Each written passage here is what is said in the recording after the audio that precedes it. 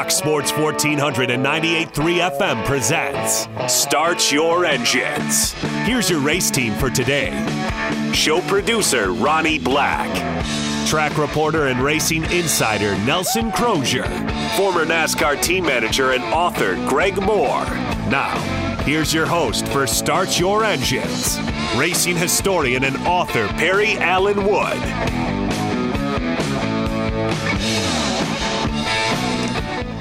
Good morning and welcome to Start Your Engines on Fox Sports Spartanburg from the Beacon Drive-In studio in a special 2-hour show this morning. And we look forward to bringing you some in-studio guests and some guests, a couple of them on the phone. And I guess this place is hopping around here this morning with the whiteboard all covered up with football scores, and we are in business with high school football and racing coming down to the wire with the last few races before the chase.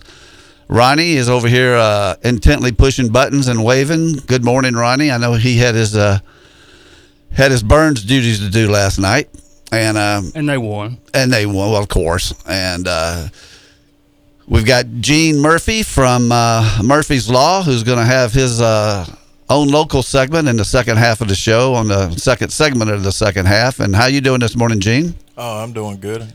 Good to see everybody this morning. Yeah, Gene's, of course, we'll have his article in the paper tomorrow. He's been in the paper all week, as a matter of fact. You had a lot going on, didn't you? Yes, Saturday night we went to the Stick Elliott Memorial at Cherokee Speedway, and Zach Mitchell picked up the win that. I was in the 33rd annual Stick Elliott Memorial, and then Tuesday night went to the Gaston County Shrine 100 Shrine race up at Carolina Speedway in Gastonia, North Carolina. And Dennis Rambo Franklin picked up another win. Rambo's... Is he starting to get hot? Yeah, he went winless for over 2 years and picked up the win the other week at Lancaster, picked up the win the other night in the Shrine race, and he runs second to Zach in a stick. So I'd say Rambo's figured out what he's got going on. That's good. Yeah. So it's good to have Gene. Was there another one you went to? No, that was it. That was it? Yeah. All right. Well, Gene's been in the paper. I think I saw you maybe Monday and yesterday, or I don't know. Every time I picked it up this week, it was a Gene Murphy story. But his bi-monthly column will be in there tomorrow, Murphy's Law, which is what we call his segment when we have him on here. Just anytime he opens his mouth, it's Murphy's Law. And we got Greg Moore over here. Greg, how you doing this morning, buddy? Doing good. With the humidity was a little bit lower. It's a little bit hot and sticky out there, but it is. But everything's going good. Another thing we're going to do today is sort of concentrate on Tiny Lund. Tiny lost his life. It was 43 years ago yesterday at Talladega. And, of course, that was a race that Bud Moore's car won with Buddy Baker, and I know Buddy and Tiny were close. But actually, we had advertised that Bill Elliott would be on the day, but Bill got a hold of Greg earlier in the week and said that since his son won that race a couple of weeks ago and he's getting ready to run Road America next week, that it was just going to be impossible for him to do our show this morning. So Greg hopped right on it and got Cale Yarborough, which I figured, we'd already had him in May and thought that he would be good for to talk about Tiny, because he and Tiny were very close. But then yesterday, Cale canceled, and we had to scramble a little bit. So Cale, I think, has a funeral or something to go to, so we're not going to hold it against him, as long as it's not his. And he certainly wanted to do the show. Yeah. Oh, yeah, he did. And he's already done it once. And in fact, his line on that show was, "How can you turn down Greg Moore?" So, but anyway, he was on it for a couple of weeks, and then he had to cancel yesterday. So we've got Kerry Tharp, who is the president of the Darlington International Raceway, and they've got a little something going on down there Labor Day weekend that Kerry will be glad to talk about. And we will have Kerry on here very shortly in our second segment after the break here. But Greg, I know Tiny had some of his best days in a Bud Moore Cougar. Y'all won the Grand American Championship with him the first year they ran it, which was 1968, when he also drove y'all's Grand National car. But Greg in 1968 was an 11-year-old running around, jumping in the swimming pool and pretty much, I guess, aggravating Bud and the drivers and everybody. I was in the way. It was in the way, but Tiny was a big man, and you knew him very well. Yeah. Tiny was one of the best guys to get along with. He loved to be around kids. Cale, I get tickled. One of the stories he was going to tell was down at Atlanta Motel, and Tiny's clowning around, and he kept dunking Cale underneath the water. And Cale finally said, Tiny, you're drowning me. You drowned me. But there's a lot of stories like that went on. He had one of the main adversaries that we ran against in that GT division, which Tiny easily won the championship in '68, was Donnie Allison. And Donnie Allison was driving a Mustang for Ross Huggins and was crew chiefed and everything by Warren Prout, who had just left us. But they won some races, and he was pretty tough competition. But Tiny would do stuff like pull up alongside of him and take a drink out of his jug and spit water at him, get so close to him, but didn't have a window net to get in the way in those days. Yeah, didn't have a window net getting in the way, and he was constantly doing stuff like that. And looking back on the records, if you look at it, we know he come out of the blue and won the Daytona 500. But he'd been around for years. He'd been around for since 1955, and that was in '63. So he wasn't a stranger. No, by no means. And there was actually a time in '69 and '70 that he actually ran. They allowed him to run the GT cars on the short tracks, and he was running one for Ronnie Hopkins. Well, that was the Grand National East. Grand National East, and run good. I mean, really run good. I mean, if you look at his record, it was just fantastic. Greg, tell that story about Tiny chasing you. I love that one. It's in your book that we wrote, but oh yeah. We were down in Atlanta. Perry's been down there before with us and seen some of the shenanigans that went on down around there. And I didn't see this one. But Tiny was in the room, the motel, him and Daddy and I think Banjo, and they were talking about things, and I kept coming there kind of aggravating them. Daddy finally told me, said, "Boy, why don't you just go ahead and get on out of here?" Because they're having a drink or two. And it's hard to imagine. And Tiny said, "I'll race you, Gregory." Well, I was starting on a fairly decent little league football career, I thought. And how big was Tiny? He was 6'5", 270. Yeah. So there you go. And Thank you, Ronnie. I took off, and that son was going to turn around, and he was catching me. And I thought to myself, this guy's not only got a heavy foot that he can drive a race car, but this son can run too. But he wasn't fat though, was it? No. He was more solid. Yeah. He was more like a defensive end. Yeah. I mean, he's the size of an NFL defensive end. 6'5", 270. There's one other story. I can go on for hours, but one that popped in my head. You're going to get some more chances, but go ahead. We went to Jefferson, Georgia. And in Jefferson, we had the same people to run against. We had Donnie Allison and Ross Huggins Mustang, and they had Smokey would occasionally bring a car. Buck Baker had a Pontiac. I'm thinking a guy by the name of Wayne Andrews had a Javelin. He also bought one of y'all's cars. Right. And Paul Bud Moore entered most of those events. He started out in one of our Cougars. We sold him and wound up running a Camaro.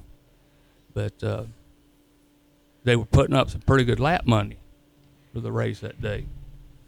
And we sat on the pole and led every lap of it. And little Bud Moore, he run like third, and he said he remembered Tiny coming by him so fast to put the second lap on it. It's incredible. But he had actually broke the track record. That's for super modifieds and everything with one of those little Cougars with a 302 Ford in it, like the 289, and he led every lap of it. And Daddy went up there to the pay window back then, and whoever was in control of it said, well, whatever prize money there, just give it all to Bud because he led every lap. And it was like $5,000-$6,000 just in lap money. That was good money back then. Still is. Oh, yeah. Real good money. I'll take it. And listen, we're talking about the length of his career. He ran for 20 years and raced in 303 races. He ran the Grand National from 1955. I've got it right here myself, and until 75 when he lost his life at Talladega, and but the Grand American Series is what they called it the first couple of years, and he won it driving for Bud Moore, and it wasn't even close. And then it became the Grand National East, and Neil Castles won it one year, and I think he won it. Tiny won it the other 2 years, and but when they would have those mixed races in 71 and 72, Tiny, although he didn't win the championship every year, he won 5 of those races. Yeah, against Richard Petty, full size Plymouth. So. But Tiny, of course, got his big moment in 1963 when Marvin Panch was loosening up a birdcage Maserati at Daytona for the 24-hour race and crashed in turn 3 and turned upside down and caught on fire. And Tiny, from what I understand, was with a group of people that had just come in through the tunnel and saw it happen. That's true. Got over the fence. And a couple of the guys held the car up. It was another driver, and his name escapes me right now. But they held the car up while Tiny, literally almost ripped the door off the hinges to get Marvin Panch out, who was badly burned. And I mean, it would have killed him if Tiny hadn't come along with those other guys. And of course, he wasn't going to be able to drive the 500. And so the Wood brothers asked Marvin, they got together and were talking about it in the hospital. And Marvin said, put Tiny in the car. Well, they put Tiny in the car, and 500 miles later, Tiny won his first big race, the Daytona 500, in the Wood brothers Ford. And I remember him being on To Tell the Truth with Bud Collier. And they had all those guys up there, and 2 of them are lying, and one of them was Tiny. And it was nobody picked Tiny because he wasn't. Yeah. He wasn't Tiny, so that's a little insight into Tiny Lunn and his history and everything. But we got a lot more stories on him. We got a lot more, and we're gonna have some other people talk about him. But right now, we're gonna take our first break and come back with Kerry Tharp. Is he our first guest? Kerry Tharp, yep. From Darlington Raceway, President Darlington Raceway. We'll be right back with Start Your Engines on Fox Sports Spartanburg. There's no points racing here. Greg, Perry, Ronnie, and Nelson are racing to win. You're listening to Start Your Engines on Fox Sports 1498.3 FM. Steve and Jerry here from the world-famous Beacon Drive-In in Spartanburg. The Beacon has served over 300 menu selections of burgers, barbecue, chicken, fish, and more for over 70 years. Jerry, what's been the most popular? Chili cheese, flat tie. I deep flounder. Cheeseburger like a burger, make it cry. Give me a bacon with no trim. Had a feeling you'd say that. Join Steve and Jerry at the world-famous Beacon Drive-In, John B. White Sr. Boulevard in Spartanburg. Plant tie. Every now and then we need to get away and relax, and there's no better way than spending time at the lake. Watery Lake RV Park and Marina in Liberty Hill, South Carolina is the perfect place to decompress. At Watery Lake RV, enjoy full hookups, a bathhouse, bar and grill, and a boat ramp marina with ethanol-free gas. Hookups available on nightly, weekly, or monthly. Watery Lake RV Park and Marina in Liberty Hill, where families get away. Mention Fox Sports 1400 and get 5% off your stay up to 3 days. Call 803-273-3013. Business owners, have product or material you need moved, shipped, stored? Upstate Logistics in Spartanburg has the expertise in transportation and warehousing you're looking for in Spartanburg County and beyond. For over a decade, Upstate Logistics has provided businesses with storage and logistics services, including inbound and outbound rail shipments. Upstate Logistics, proud to be a part of our community, serving Spartanburg County and beyond since 2005. Upstate Logistics, keeping your business and inventory moving forward. To find out more, visit upstatelogistics.com. That's upstatelogistics.com. SpeedyLube.com. Speedy Lube in Inman says to save time is to lengthen life for you and your car. Let Speedy Lube, Asheville Highway in Inman, lengthen the life and performance of your vehicle. Speedy Lube offers professional ASE certified mechanical service for your car. Be it an oil change, AC work, tires, brakes, front end, or any type of major or minor repair. Trust Speedy Lube in Inman. Open weekdays from 8 till 6. For fast, fair, and friendly service, visit Speedy Lube, Asheville Highway in Inman. High school football season is rolling, and so is our Friday Football Frenzy. The Frenzy is presented by Watery Lake RV Park and Marina in Liberty Hill, South Carolina. The perfect place for your family to get away. The Friday Football Frenzy. All season long, here on Spartanburg County's home for high school football. Fox Sports 1400 and 98.3 FM.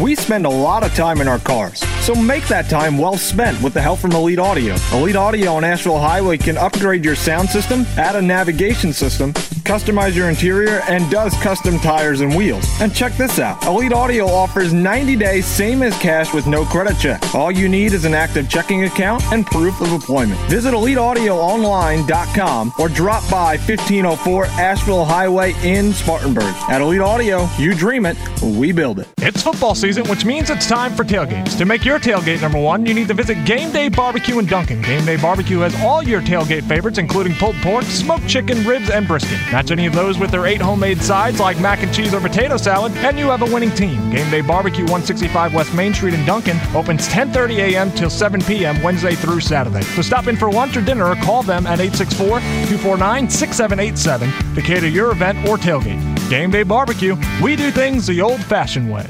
For years now, we've been telling you about Palmetto Spirit's tremendous wine selection. We've told you about Palmetto Spirits carrying special, small batch, handcrafted bourbons and whiskeys that you can't find anywhere else. But what truly sets Palmetto Spirits apart is their customer service. Jim, Joe, and the entire staff knows wines and liquors and knows how to find you the perfect bottle for the perfect occasion. Palmetto Spirits, Reedville Road on Spartanburg's west side, where customer service is the difference. It's pretty obvious that the Steakhouse Restaurant and Billiards has billiards, right? It's in their name. But now they are expanding their games to include dart leagues, cornhole, and classic arcade games. Now at Steakhouse, you can shoot unlimited games of pool from 11 a.m. until 6 p.m. for only $10. Steakhouse also has some of the best food around, from their famous ribeye steak with steamed veggies and twice-baked potato to my favorite, the St. Louis-style ribs with baked beans and slaw. Visit our friends at Steakhouse Restaurant and Billiards, 2600 East Main Street, Spartanburg, open daily at 11 a.m. For everything happening here at the station, download our Fox Sports 1400 app today. Type Fox Sports 1400 to search Google Play or the Apple Store to get started.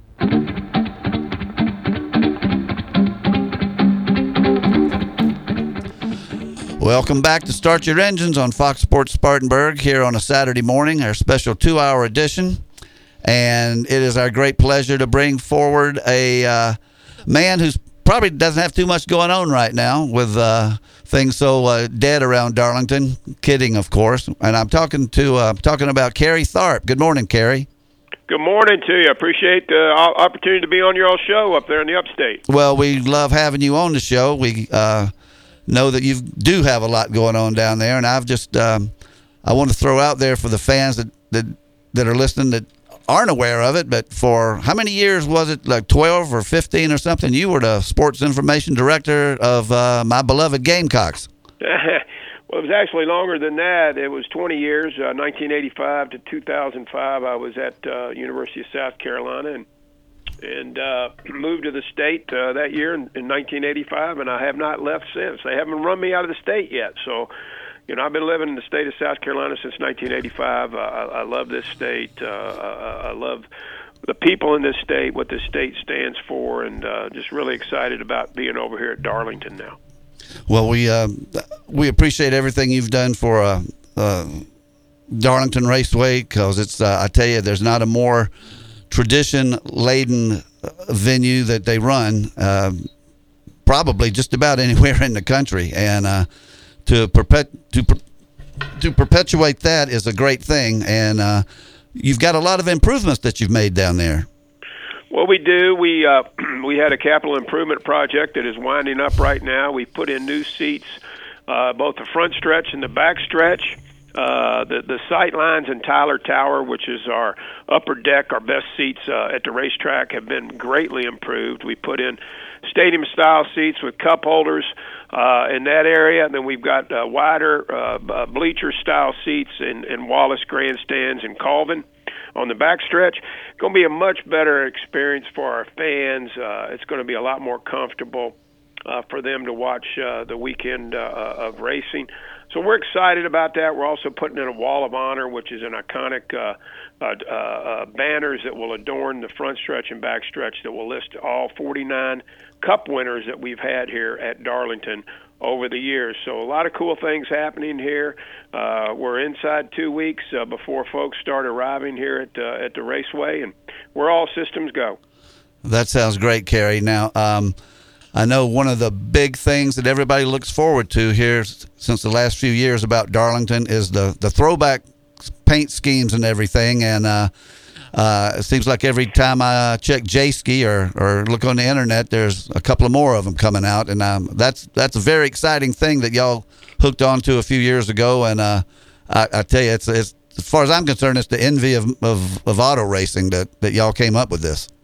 Well, you know, the throwback platform, a great idea that was, you know, birthed here about 5 years ago, and that happened about the same time that we came back to our Labor Day date. And it's a great connection that we provide our fans and the teams to be able to celebrate the past, present, and future here at Darlington on Labor Day. When this race was you know, really first started, it was on Labor Day, and so in the morning. It was in the morning, I know, and I guarantee you that had to be pretty warm.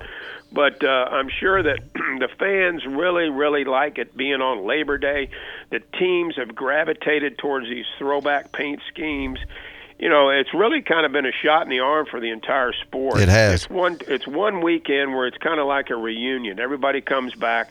A lot of folks haven't been back to the track in quite a while. They come back, they see their families, they see their friends, and they kind of reminisce over old times. And it's a lot of fun. It's a lot of fun for us to put it on, and we really are looking forward to the one we're having here in a couple of weeks. Yeah. Well, Kerry, you know it's such a big thing that Darlington and Labor Day go hand in hand. I mean, that right. You know, schools getting ready to start back, you know, depending on what year it was, whatever, in the last trip to the beach.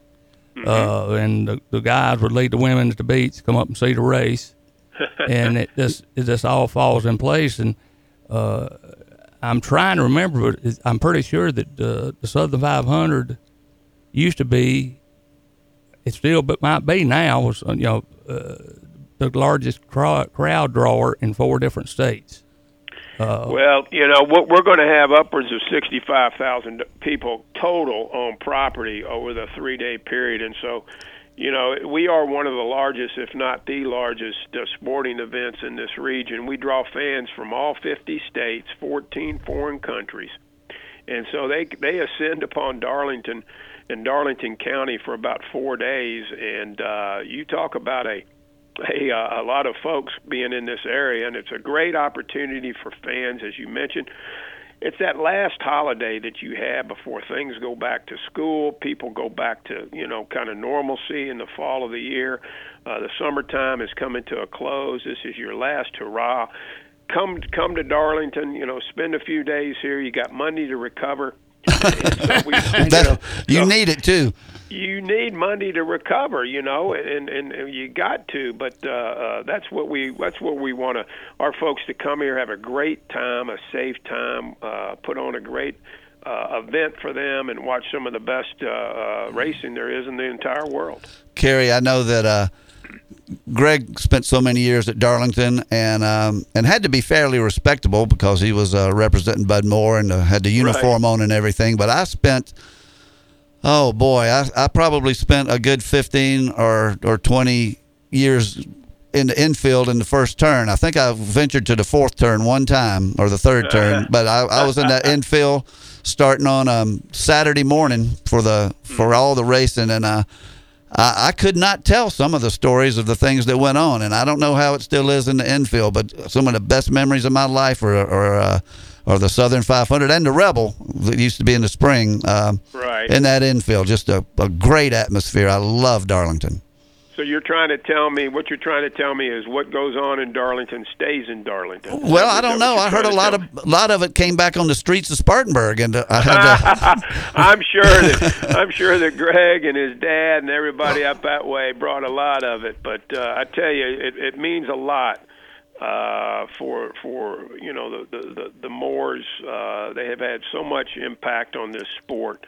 When you think about NASCAR racing and the pioneers and the legends, Bud Moore and that tradition that family has had up there in the upstate is right near the top. Certainly the Pearson, David Pearson, Cale Yarborough, also from around this part of the Cotton Owens, the track. Cotton Owens. I mean, what a great legacy these folks have left and continue to leave on the sport of NASCAR. And South Carolina is a very, very proud state, and we're proud to have folks like that represent our sport, represent it with class, represent our country as Bud did on the shores of Normandy. That just means a tremendous amount for us to be able to, kind of rekindle some of that legacy Labor Day weekend. Well, before I bump into him on the street, I gotta point out, before Lance Smith points it out to me someday, his dad, Jack Smith, had quite a career down at Darlington. He didn't win, but he took one of the most spectacular exits, I guess, until Cale Yarborough went over the wall. That was in 1958. Yeah, I've heard about that one. He did have quite a spill. Well, they used to have a big sequence shot of it in your museum down there. Yeah, and I think it's still probably down there. I think it is, too. That was a spectacular. I mean, when you say spectacular at the time, it was probably horrifying. Spectacular, turn of events there that he was involved with. But the racetrack here has all kinds of memories. Man. You talk to people from around the country, and you tell them that you live in Darlington, and the immediate thing that they think about is the racetrack and the Bojangles Southern 500 and all the history, all the stories, all the memories, all the great competitors that have been a part of this event. And we're fortunate to be a part of it, and we just look forward to many, many years of it taking place here. Well, I think one of the things that, and I did want to point out, you still have I know it was for years, it was the Joe Weatherly Stock Car Museum, but you still have a heck of a museum down there, and of course the gift shop and everything. But that's a wonderful museum you've got. Well, we really do. It's the NMPA Stock Car Museum here at Darlington, and it is really a cool place for fans to come in. And it's not the largest museum in the world, but I tell you what, for where we have it, everything that's packed in there is history. The folks around here do a super job of keeping it up. Bridget Holloman, who's our executive assistant here and has been involved with the sport for many, many years, takes a lot of pride in keeping that museum up. And it's just a great place for fans to come, check out some of the old cars, some of the old memories, go through the museum, and really it's quite the museum here at Darlington. It's a perfect fit for us. I know this is Gene, by the way. My first NASCAR race was at Darlington, and the whole experience to me was like, going down there as a teenager and just taking that all in. And we went through the museum, and it was very crowded. It was a Trans-South 500 race back in the spring, and we just went through the museum, and I remember the Hemi sitting on the engine stand in there and just thinking, man, just how big of an engine that was sitting there. It's like half the size of a Toyota sitting there on the engine stand. And then the race that day, it was just, I can pinpoint, memories of that day. And, I guess you just don't ever forget your first NASCAR race. And Darlington's always going to have a special place to me besides being a native South Carolinian. It's just it's awesome to still have Darlington there. And I've been down since, of course, the front stretch and the back stretch flip-flop. And right. It's and that was a great way to open it on up for the track to grow. And y'all made improvements, but it's still Darlington is still the traditional. Darlington is still the same racetrack, and that's, it's like you're keeping the tradition, but you're moving forward, and it's just a great place. Well, that's a great point that you make, and people tell me for many years, particularly the past few years that I've been here at Darlington, hey, don't mess with the racetrack, don't touch the surface, and which we haven't, and we don't plan on to for any time in the near future. And don't mess with the mystique, don't mess with the tradition, which we haven't, and we don't plan on doing that either.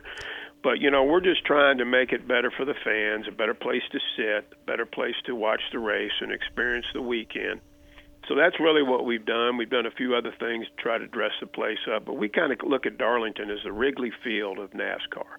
And you have an iconic place like this.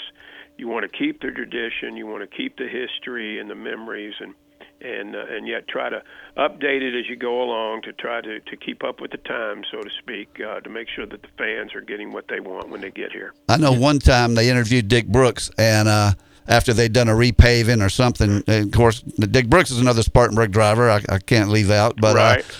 They asked him what he thought about the improvements they'd made at Darlington. This was back in the 70s, and he said, it's like putting a coat and tie on a rattlesnake. That's a great one. I hadn't heard that one. Yeah, and one other thing I wanted to mention, and Greg wants to say something here before we go, but Sure. Greg and I wrote a book together of Greg's life, and we've got a picture in there of Darrell Derringer going up the ramp into Victory Lane in the 1966 Southern 500, and Greg is in the car. They stopped on the pit road and put Greg in the car. And he's clearly sitting there hanging onto the roll bar as the car goes up the ramp with Johnny Reb on the hood and everything. So Greg's got a Darlington history that none of us have. Well, I know he does, and that's cool to be able to be on the show like this, and I welcome this opportunity and the history that him and his family have had here at the racetrack, and really throughout all of NASCAR. And when you think of, like I mentioned earlier, when you think of the state of South Carolina, it might be a small state, but you look at all the legends and the legacy that we have in stock car racing. It's amazing for a state this size to have that type of legacy and that type of history and tradition and impact. And it's really cool to be on the show and try to share some of those memories with Greg and the rest of you folks. Well, like I say, there's no doubt about it. The big Daytona track was built in '59. Right. But as far as super speedway racing, that's where it began. It began in South Carolina in a little old place called Darlington. And thank God for the Brazingtons. That's right. Well, that's exactly right. It's a 1.366 miles, and you got to drive every inch of it, and it'll reach out and bite you. And it's always been like one of the Triple Crown, and always will be.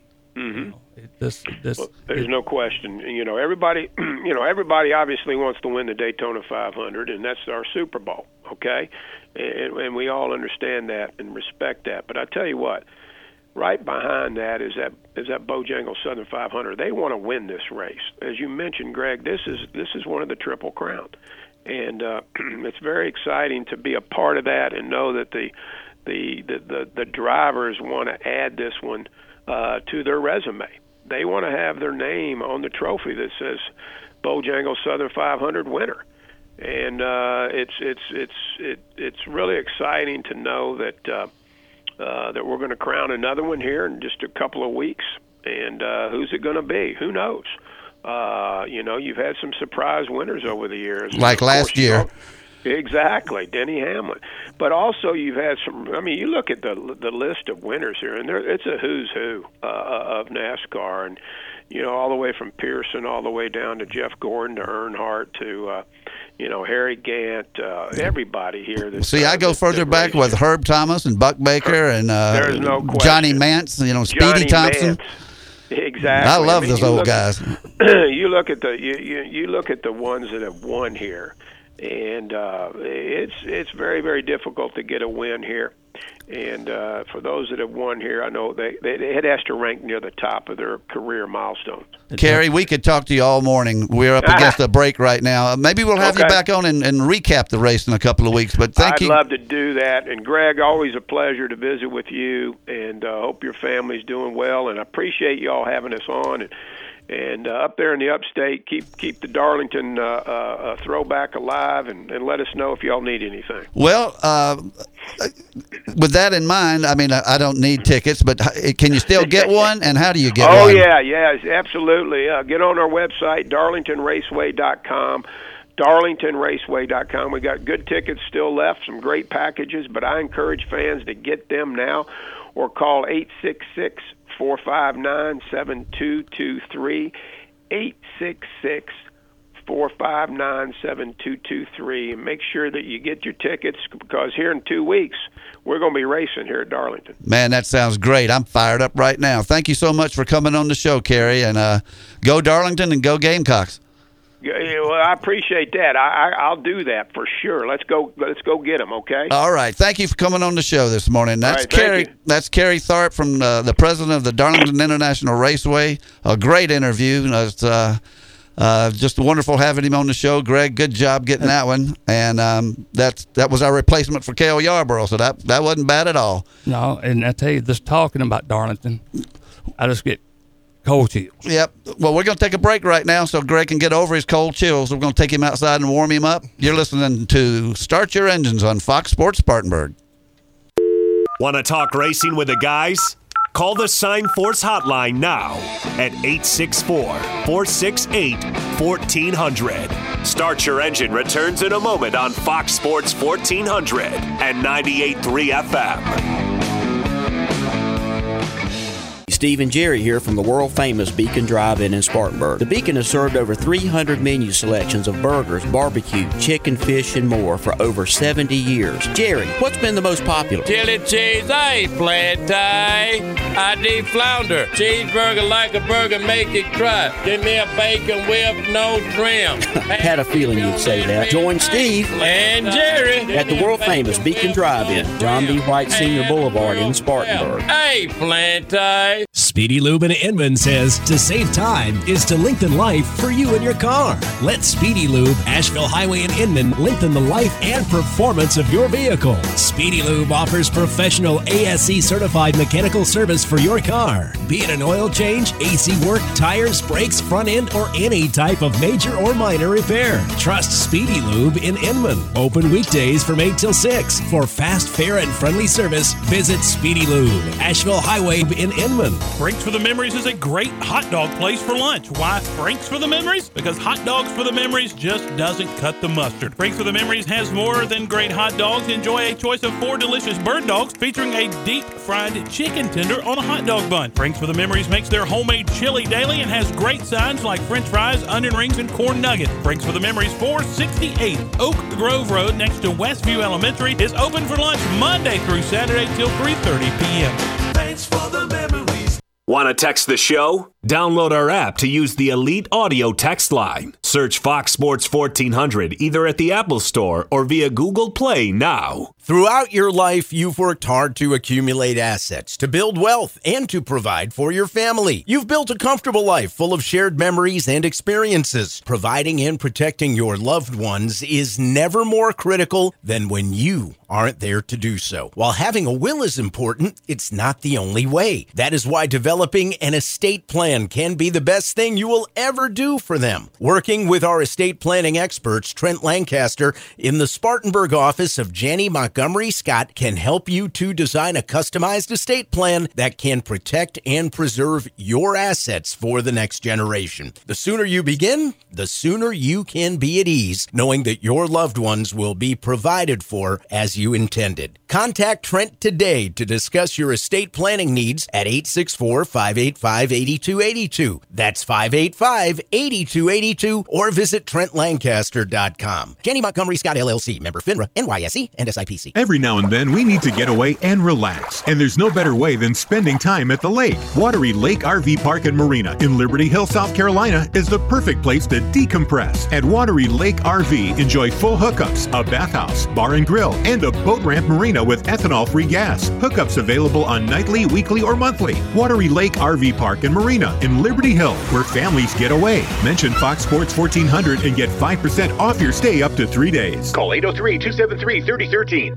Did not. Did too. With McDonald's new $1, $2, $3 menu, you can choose among favorites for just $1, $2, or $3, which means you can get 2 Happy Meals for $3 each, a triple cheeseburger for $3, and a 2-piece buttermilk crispy tenders for just $2. Or, as Dad likes to call it, the finally some peace and quiet on this cross-country road trip meal. But Dad, I thought you always called it the Family Time is Special Time meal. Build whatever meal you want with McDonald's new $1, $2, $3 menu. Prices and participation may vary. Cannot be combined with any other offer or combo meal.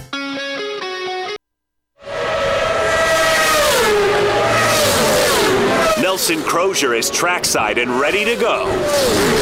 What's going on at this week's big race? Let's go live to Nelson now. Good morning. Welcome back to Start Your Engines on Fox Sports Spartanburg at the Beacon Drive-In Studios. And good morning to you, Nelson. Good morning. Looks like the whole area has a threat of rain today. Yeah, I see that. And I know that's sort of portends for a Sunday race, but I hope not. I sure hope they get it in tonight. As I was coming in this morning, the humidity was so high, it felt like rain on my face. It did. Oh, most definitely. And they have moved the start of the race up to 6:30 tonight. You'll give them a little extra time. Either beat the rain or consider red flag conditions. Oh, that's good to know. In fact, I would have missed the start probably if you hadn't told me that. Me too, because I haven't checked it. Let's get our picks out of the way since our last segment ran a little over, and I want to make sure we get them in. You know, Greg won last week. He finally picked Harvick, somebody that got the victory lane. Greg, I don't think he's ever picked a winner. So Ronnie's still leading with 4, or you've got 2, and Greg and I have 1 each. And Greg has already picked Larson for tonight. Who do you like there, Nelson? Hard to say. Well, we got a 2-hour show, but we need to pick.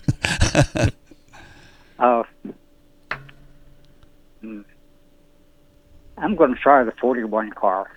Oh, well, he's won there before, if I'm not mistaken. So, say Kurt Busch is a good choice. Ronnie, what do you think? Well, my sweet tooth this morning is screaming M&M's. So, I guess that's Kyle Busch, his brother. Yes. Gene, I'll let you go next. I'll go last. I'll go out on a limb this week and go with Harvick.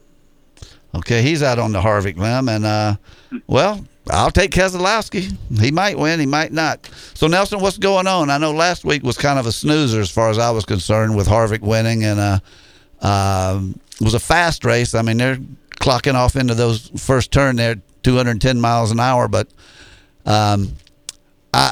there was a lot of empty seats, and we were all talking earlier how interesting it will be to see. Of course, they'll have weather to fall back on if it's not full, but you used to have to inherit a ticket to this race, and we'll see how it looks tonight with the grandstand.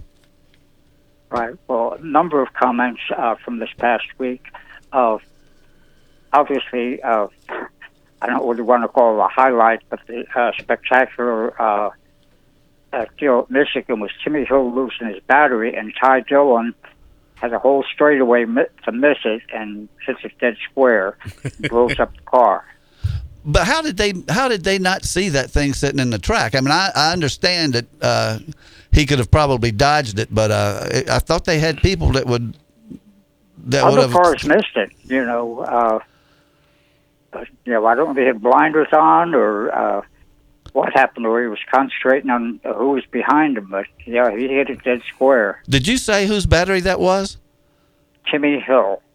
Oh, okay. Well, I thought they were like encased, like you had to remove a door to get to that battery. It seems like it used to be right in front of the left front wheel, right? The left rear wheel. That is left rear wheel. Still there. Unfortunately, the doors are not always strong. Most of the time, they just make them out of a piece of aluminum, and everyone's used fashion of holding it in. And if it doesn't get fastened, bounces around and knocks it out. People realize even if you don't get hit, the centrifugal force and the G-forces on the cars, are pretty spectacular. Yeah, it was that was a new one. I never seen anybody hit a battery that was just sitting there in the middle of the track like that. I've seen them fly out of cars. They're just sitting there minding its own business. Yeah. So what else you got, Nelson? You said you had some other comments and views from the week. They took two cars of each make to the wind tunnel and the R&D center to help them decide what to do to rules changes for next year. Wendy Venturini is back at the track after a skull fracture at Sonoma when she got hit by a car when she was jogging. That was terrible. Casey Kane is going for part-time next year, and Elliott Sadler the same way. Both long-time competitors. And then probably one of the most interesting deals is Roger Penske said that Tony Stewart might run an IndyCar for him at the 500 next year. Wow. Well, I knew Tony had been talking about driving at Indy again, but I didn't know Penske had stepped forward to maybe give him that opportunity. Right. They haven't finalized it, but it sounded like it was more than just idle speculation. Getting back to Casey Kane for a second, I think that's I'm just really happy for Casey. I always liked Casey Kane. I remember one year when he drove for Ray Evernham, he had a blue Dodge number 9, and he just absolutely smoked the field in the fall race at Charlotte, the night race. And I always thought he was a good representative. I was tickled to death to see him win Indianapolis last year, which I guess is going to be a good one for him to end his career on as far as wins. And a few years ago, he was like the big heartthrob. They had all those commercials and the girls fawning over him and everything. And now that he's a husband and a dad and, has his own sprint car team, I just think it's terrific that he's getting out when he's getting out, and he's still got plenty to do to keep him occupied. Oh, no question about it. And then I guess the final deal, fallout from Brian France, stepping down or stepping aside for a while.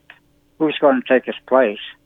And there's a whole list of people who have been put forth that Have you heard of anybody lobbying for themselves to get the job? Behind the scenes, yes. Obviously, Lisa France's son is going to be in position, but he's still a little young and probably needs at least a year or two more experience before they step him up. Although you got to remember that NASCAR has a board of directors, of which both Jim France and Lisa and a few other people are on. So they've been pretty much doing most of the behind-the-scenes work, even when Brian was in place. But some of the names that have been put forth: Zach Brown, who's head of McLaren. Here's a scary one: Jay Fry from Indianapolis. Robert Niblock, who is the ex-CEO from Lowe's. John Skipper, who head over at ESPN, or was head. And another scary one, George Pine, who is Brian France's former cohort. So, a lot of stuff in the rumors mill, but, who knows and how much difference it'll make. I think it's in good hands right now with Jim France and Lisa, taking the reins. Who would Nelson Crozier like to see? Well, obviously, Ben Kennedy when he's ready for it.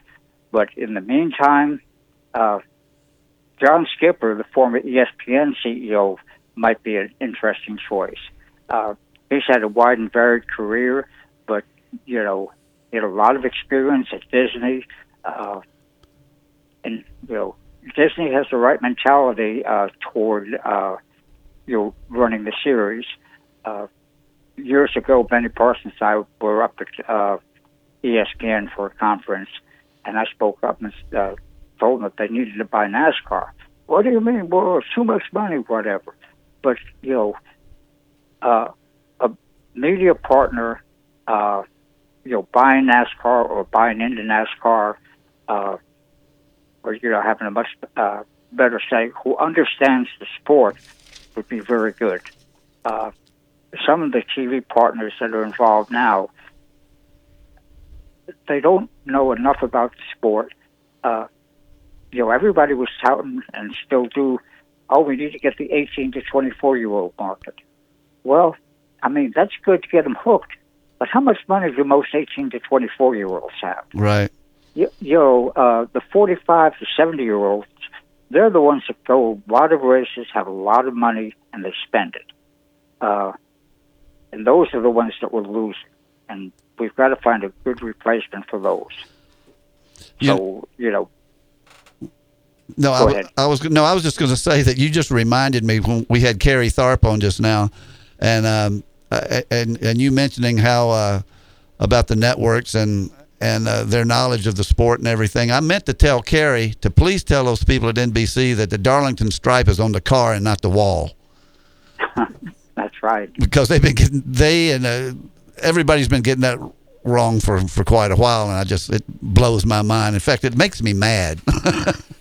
I'll tell you, some of these broadcasts have been pathetic lately. Not because of the racing, but the high-pitched, high-speed speech that the announcers have. They're all trying to talk over each other. Can't understand them, and it's like a dog whistle to my ears. Well, and it's also like we pointed out one time before. They all, I mean, Letarte, Earnhardt, and Rick Allen and Jeff Burton, they all sound the same to me. It's sometimes hard to tell which one's talking. Oh, no question about it. And the Xfinity races you can watch. The camera work. I shouldn't say the camera work. The camera switching is decent on it. Last night's race was fairly decent. But you watch tonight, and it's going to be chop, chop, chop, chop. There's no continuity to it, and it almost makes you dizzy trying to watch it. That's on the director, right? That's the director, yeah. Yeah, there was one thing that aggravated me a little bit last night. I think it was the last lap of the race when Larson was going to win it. I mean, he had like a 10-car length lead, and they a lap's 10 or 11 seconds, and they're showing Larson, but there was a heck of a fight going on behind him that they didn't show. That's right. You can broaden up your shot, and you can show the whole thing. The other pet peeve that I've had for a long time with the announcers need to be put in a dark room with a TV monitor. So they're talking about what you're seeing on the racetrack. The feel of trying to call a race on television like you would on radio just does not work. Well, I tell you, Nelson, you've had so much experience and broadcasting experience. Not just this little show, but you go back for years, and I know you know exactly what you're talking about, and I agree 100%. I majored in broadcast journalism, which is neither here nor there, except for the fact that I hear a lot of people say, what's the cameraman thinking of, or this, that, and the other. But it's not the cameraman; it's the director. It's the director's telling the cameraman what to shoot, pretty much.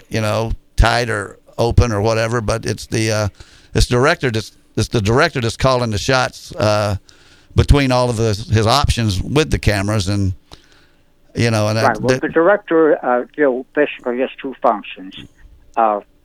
A cameraman has a spotter who's trying to cover the proper action. The director can tell him to zoom in on something or go to something else. But, when you have, say, 50 cameras that the director can choose from, he's telling the associate director, camera 7, camera 9, camera 32, just switching back and forth.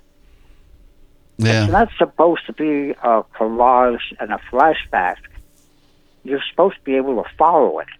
Yeah. And, they say that, the younger generation has a very short attention span. Do they want to see this 2 or 3 second shot? Maybe so. I can't voice an opinion on that. Well, Nelson, we're up against a hard break, and I'll say this while we got you here. I hate crowd shots. But we're going to let you go. We're doing a 2-hour show, Baseball so we is got Fox Sports 1400. one more to go. WSBG Spartanburg. Okay, that's good. Now on FM at 98.3.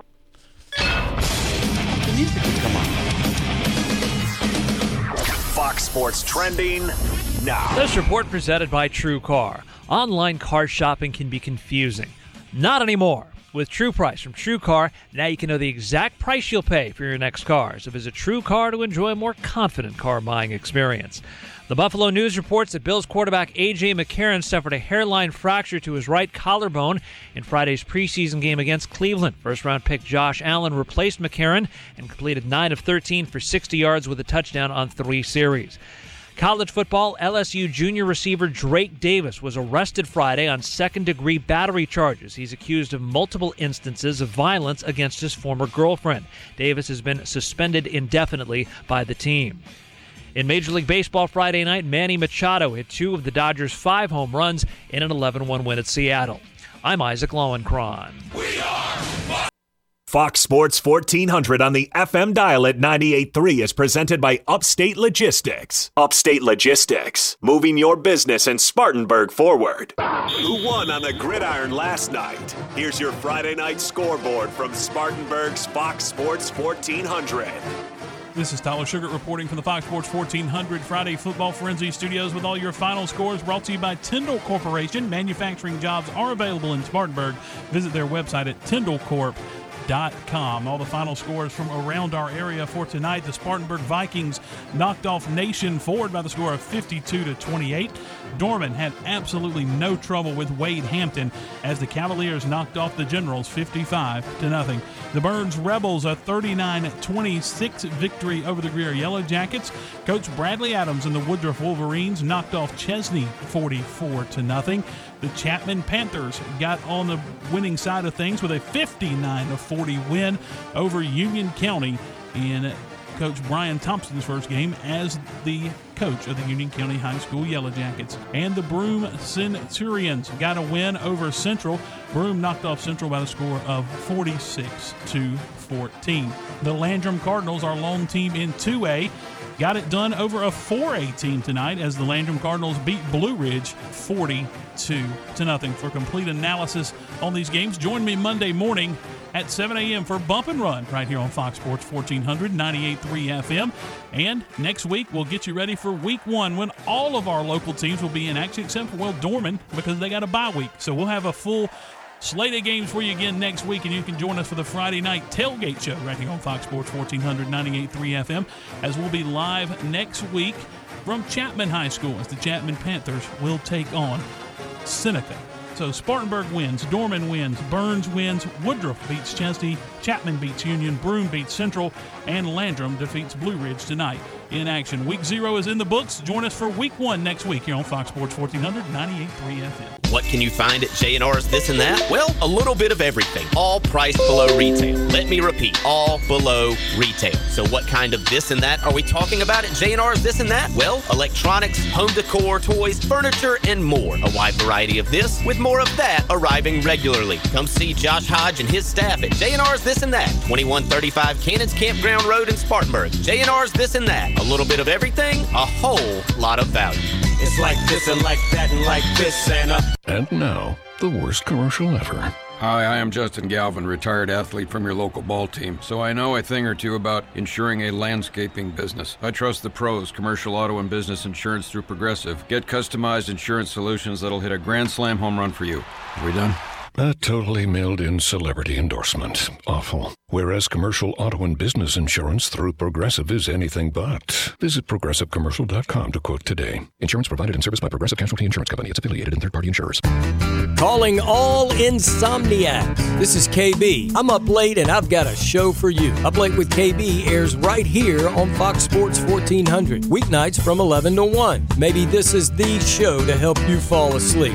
Well, not exactly. Hope you like great music and rather urban sports talk, often mixed together. It's Up Late with KB, weeknights at 11, right here on Fox Sports 1400 and 98.3 FM. I want to spread the news.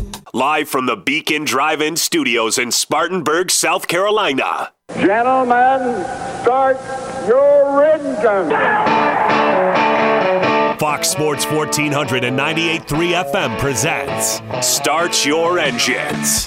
Here's your race team for today. Show producer Ronnie Black. Track reporter and racing insider Nelson Crozier. Former NASCAR team manager and author Greg Moore. Now, here's your host for Start Your Engines, racing historian and author Perry Allen Wood. Welcome back to the second hour of Start Your Engines from the Beacon Drive-In Studios on Fox Sports Spartanburg. And I want to apologize for that sloppy end of the first hour. I was waiting on the music to start, which it does at the end of the show, but it didn't start. It comes on automatically, and it went straight to the network. So Nelson Crozier and I talked over the beginning of that, but we'll try to do better. That's the curse of the 2-hour show, not doing one every week. We didn't know that was going to happen. But anyway, our next guest is one that we love having on the show, and we haven't had him on, I guess, since last year, and he's always welcome and is a fountain of knowledge. Buzz McKim, how are you doing this morning, Buzz? Oh, man, I am doing fantastic. And you said you're broadcasting from the Beacon Drive-In Studios. You guys broadcasting from the actual Beacon Drive-In? Well, we do sometimes, but no, it's just they give us a check every month for me to say that. Nice, because if you were broadcasting from the Beacon, I wouldn't be talking, man. I'd be eating. Well, yeah, you wouldn't be able to understand it. There'd be a lot of food in our mouths. But one of the reasons we wanted to have you on, Buzz, other than we love having you on anyway, Tiny Lund lost his life 43 years ago yesterday, and he was a great driver. Of course, we all know that, and he drove for Bud Moore so much, and even won the Grand American Championship. But we were thinking of who would probably have some Tiny Lund stories to tell, and we've been reminiscing a lot about Tiny. And I would imagine you had quite a bit of personal interaction with Tiny Lund. Yeah, I had met Tiny several times growing up in Daytona. He was around town at least a couple times a year. And then he used to race at the local short track here on occasion that my dad was the announcer at. And, of course, we used to watch him race up in Jacksonville, the old Speedway Park. And he won something like 19 out of 21 features one year with that big old 61 Ford. And he's running against those little Tri-5 Chevys that look like compact cars compared to that big old boat that he ran. But he had that incredible dirt track experience. And, he took a lot of guys to school. That's for sure, on the dirt tracks. And he was always just kind of, pardon the pun, but larger than life. He was animated. He was almost comical. And he was like a big kid. Right. And it was always such a fun time to watch Tiny run or at least to chat with him. I know when I was a kid, I drew a picture of him.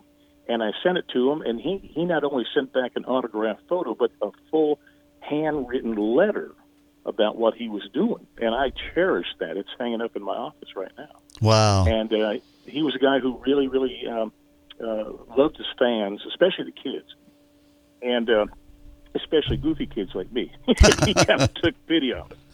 And I was so, years later, my wife and I became very, very close friends with Wanda, his widow, and she was just an amazing gal. And it really broke my heart when Tiny passed away. In fact, talk about how ironic life is. I had my sign shop here in town at the time, and I actually did all the sign painting and lettering on Terry Link's car. Oh, man. The car that ran into Tiny. So I felt like I had a personal connection there from that incident. And it just really, really hurt for a long time. But well, I remember I remember that car. It was a Pontiac Grand Am. I was at the race, by the way. And, were you? Yeah, Greg got me in the pits, and I was. I used to watch the races.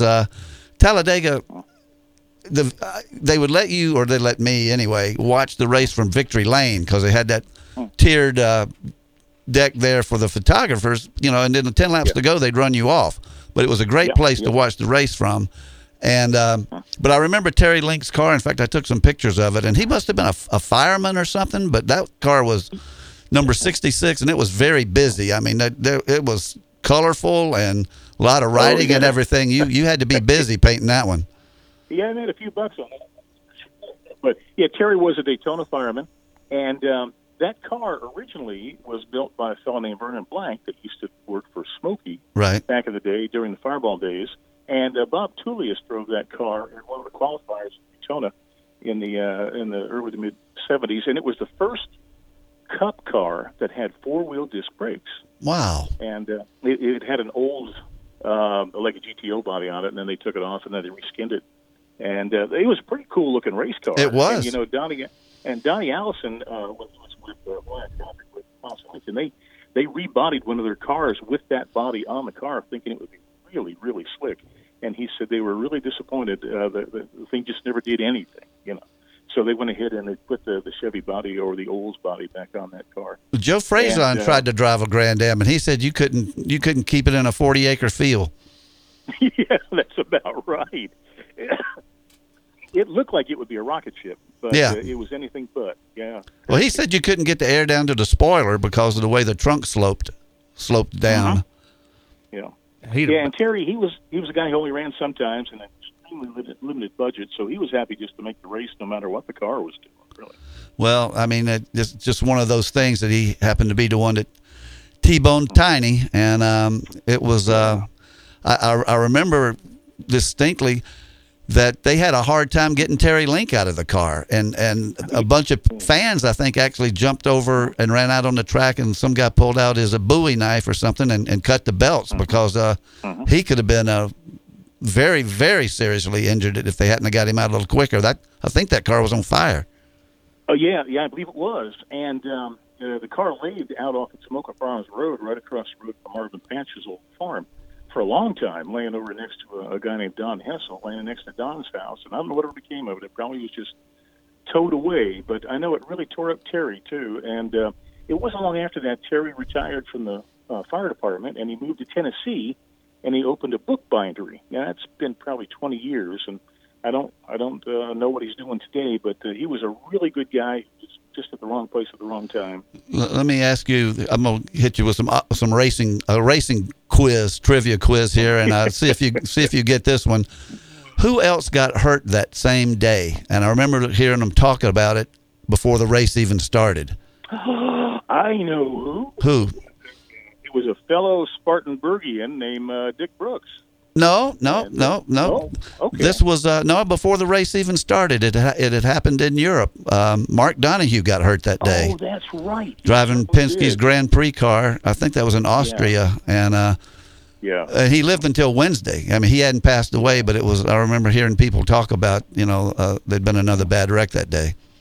Yeah, that's exactly right, because it was a double whammy that day, and I guess Mark had his head had hit a signpost, and he was conscious for quite a while. Yeah, exactly. I remember seeing pictures of him sitting next to the car. Yep. And they're talking to him, and I guess it was a brain aneurysm or something that got him. And boy, that's another major tragic day, because he was absolutely one of my heroes of all time. Just what a great guy. Yeah, he really was, and y'all was exactly right. What happened? He had that bad wreck, and a post or something grazed his helmet, and it must have been a closed head. But they said he was out talking, sitting on the side of the, like Perry said, sitting on the side of the pit wall, and talking to Penske, and looks like everything was fine. And this one of those bad deals. Have you got another quick tiny story for us there, I sure do. Tom Higgins, the great scribe of NASCAR who just passed away.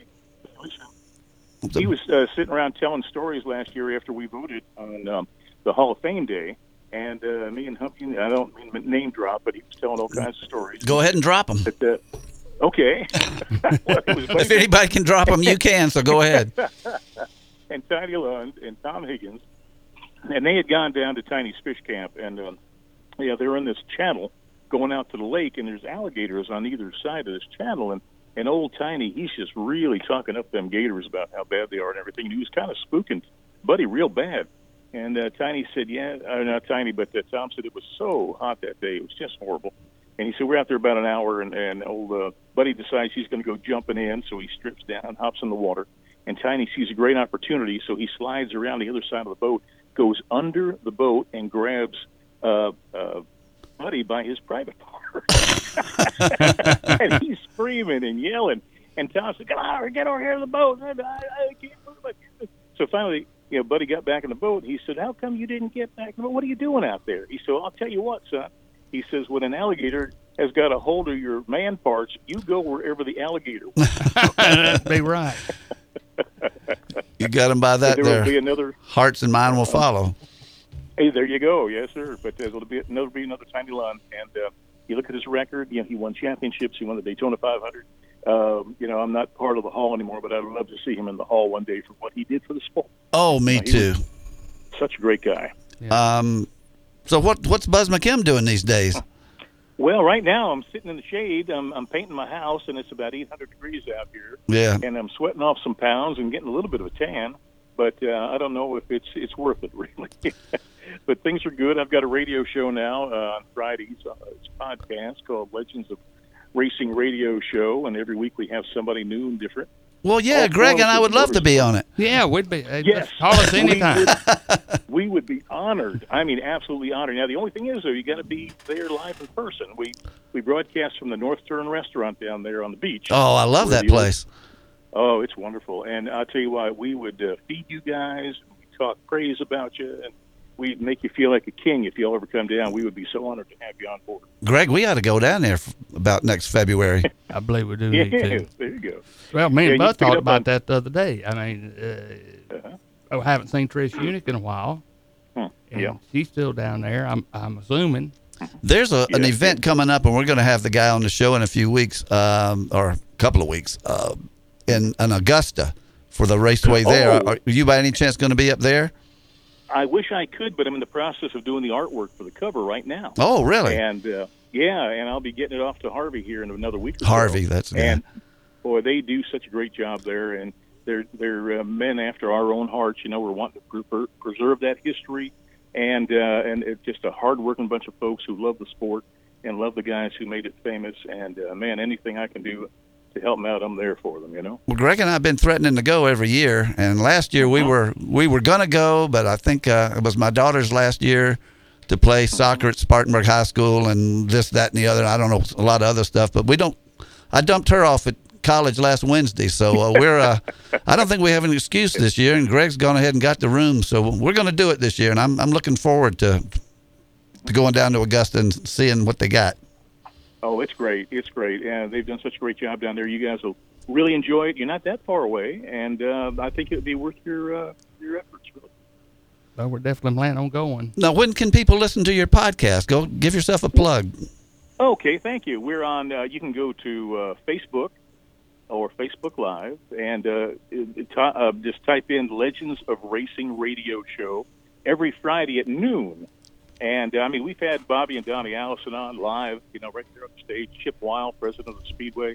The Motor Mouse, the two riders from Daytona, Ken Willis and Godwin Kelly. And this week, we're going to have Bob Tullius, who just turned, he's turning 88 years old. And, he won 14 sports car championships. He was also a World War II collector of planes. And there's so much more to the guy than you'll even imagine when you get to talk to him. He's remarkable and extremely sharp. We got all kinds of folks coming up. And we had Ron Rice from Hawaiian Tropic talking about the Donnie Allison days and going to Le Mans with Paul Newman and all that. Wow. And we try to cover every aspect of motorsports. We even have Tom Deeth coming on board, who was a former midget and sprint car racer who raced unlimited hydroplanes. And, old beach racers and mechanics and holy cow, you name it. We want to have something for everybody. So it's a lot of fun, but every Friday at noon on Facebook. That sounds great. I'm going to have to check that out, Greg. That sounds like a great deal. And, Bob Tullius, we ran against him. I can picture him right now. And I'm glad he's still with us. And that would be about, his proper age would be about 88. But, he gave Parnetti and Donnie and some of them a fit with that little Dodge Dart a couple of times. And I mean, he was the real deal. So, that's a neat thing. That's what first got me interested in Bob, because, I was a kid. You never saw a Chrysler product in any kind of road racing, and he shows up with his Dodge Dart. And I went, wow, I remember. Kind of different. Yeah, that was very, very neat. So, was it number 44, or am I just imagining that? He probably had more. No, it was. Yeah, thought Yep. so. He Group 44, and then for the longest time, he had the fours backwards. And I'm going to ask him about that on the show. And well, that's so it would look. That's so you could see it in your, when you looked in your mirror. It looked good. There you go. Yeah, well, that makes sense. Sure. Like an ambulance. Buzz, it's great having you on the show, and I look forward to talking to you every time. Every time we have you on, you're a wealth of information, and the best to you and your new show. And say hi to your family for us. Oh, buddy, I sure appreciate that, and we just love you guys. And anything, anytime I can be of help, let me know. And good luck being a college dad. I'm really proud boy. of you. Well, she went a week early so she could rush a sorority. I don't think classes actually start for another week, but it's I got one that just got back from his first tour of duty in the Marine Corps, and I got him back, although he's at Camp Lejeune, and delivered my daughter. So it's the old empty nest. Oh my gosh. Okay, well, try not to be too hard on each other. It's going to take some getting used to, but look, appreciate it, Buzz, and Greg and I'd love to be on your show. We'll see you in February. Thank you, guys. You take care. Good luck to you. Thank you so much. That's Buzz McKim, a great friend to auto racing and historian in his own right and artist. And we're going to come back and turn it over to Gene Murphy for a little Murphy's Law and his special guest, Tony Hammett. You're listening to Fox Sports Spartanburg. Hey, this is Ryan Clary. Join us weekdays at 3 for Open Mic Daily on Spartanburg's Fox Sports 1400. Now on FM at 98.3. Speedy Lube in Inman says to save time is to lengthen life for you and your car. Let Speedy Lube, Asheville Highway in Inman, lengthen the life and performance of your vehicle. Speedy Lube offers professional ASE certified mechanical service for your car. Be it an oil change, AC work, tires, brakes, front end, or any type of major or minor repair. Trust Speedy Lube in Inman. Open weekdays from 8 till 6. For fast, fair, and friendly service, visit Speedy Lube, Asheville Highway in Inman. Even if you're a big-time basketball fan, there might be a few facts about the game you don't know. Like, did you know that the first hoops were actually peach baskets? Or that a warm basketball is bouncier than a cold one? Or that players could run as much as 4 miles during a game? Well, here's another fact you might not know that's actually really helpful if you need to buy a car. TrueCar also helps people get used cars. That's right. TrueCar isn't just for buying new cars. With their certified dealer network and nationwide inventory of nearly 1 million used cars, you'll enjoy real pricing on actual inventory and a simpler buying experience whether you buy new or used. And with TrueCar, users can see what others paid so they know if they're getting a good deal before buying. They're also more likely to enjoy a faster buying experience by connecting with TrueCar certified dealers. When you're ready to buy a new or used car, check out TrueCar and enjoy a more confident car buying experience. Some features not available in all states. Hey everyone, this is Tyler Sugar. And I'm Mitch. Join us for Spartanburg's only locally produced morning show, Bump and Run, every weekday morning from 7 till 9. I'll have your overnight scores and updates on the somewhat famous score desk. High schools, Carolina, Clemson. We cover sports like nobody else in our area. Bump and Run, weekday mornings at 7 on Fox Sports 1400 and 98.3 FM. Will you have enough income in retirement? Many aren't prepared and risk outliving their future income. You need a retirement income plan, and that's where Trent Lancaster of Janney Montgomery Scott can help. Call Trent at 866-567-8282 for your complimentary personalized analysis of your sources of retirement income and expenses you may face. Call Trent today and take a retirement test drive. Call 866-567-8282 or visit TrentLancaster.com. Member FINRA, NYSE, and SIPC. When it's too cold for camping, we go camping. When it's too hot to work, we work. The John Deere Gator XUV 835 comes with game-changing heat and AC and 3 wide seating, so it's never too anything for anything. Nothing runs like the strong, and nothing runs like a Deere. Visit your John Deere dealer to test drive today. Get $400 off the Gator XUV 835M at participating John Deere dealers now through October 26, 2018. See your dealer for details. Hey, it's Ben Maller here. Everybody's got a to-do list. Drop off the dry cleaning, pick up some milk. Here's an idea. Let's save hundreds of dollars on car insurance. And the good thing is you don't have to drop off or pick up anything.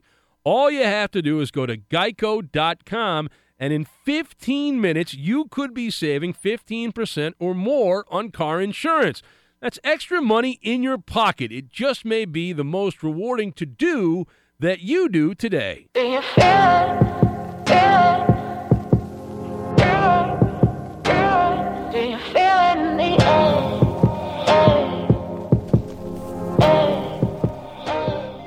I'm not sure what kind of music that was, Ronnie, but thank you very much. We're going to turn it over now to Gene Murphy of Murphy's Law. You can read his article tomorrow morning in the Spartanburg Herald Journal, and he's got a special guest, Mr. Tony Hammett. Gene, take it away. And glad to have Tony in the studio with us this morning. For those of you not familiar with Tony's career, he's a journeyman photographer and writer. He's the former Habit Tampa Series official photographer. And he was recently inducted into the National Dirt Late Mall Hall of Fame just last weekend.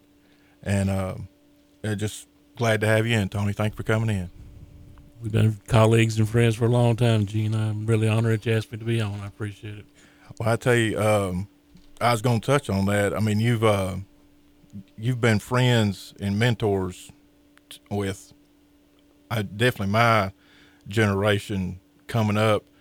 Writers, photographers in the Dirt Late Mall world. You've had a great influence, on me, just the way you carry yourself, the way you deal with drivers, you deal with people. And, I'm one to observe people, maybe not talk to everybody, but I'll observe and watch how people interact with one another. And you're great to watch interact with people. I mean, you seem to make everybody real comfortable, when you talk to them.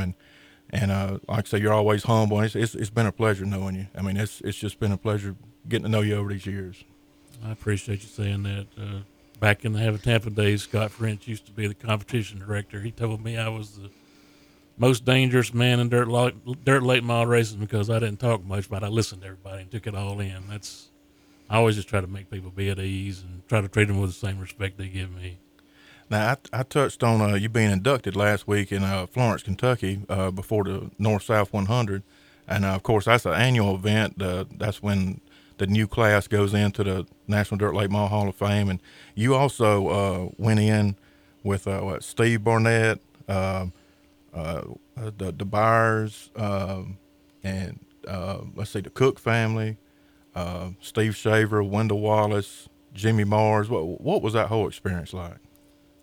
You know me, I'm not a type A personality. I've always been the guy to kind of stay in the background, so it was a big change for me to be out in front and be a front man, if you want to say that. But I had great conversations with all of them. Miss Dottie Byers, she remembered me.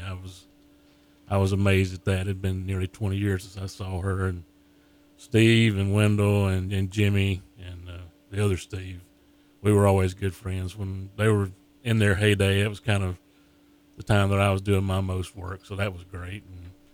And didn't try to talk about it much, but it was also an honor for me to be inducted and see Mike Farr, who was a real good friend of mine, has passed on. He was given a Lifetime Achievement Award. Well, Tony, you've been in it quite a while. How much of a change was it for you to go from the old film photography to digital?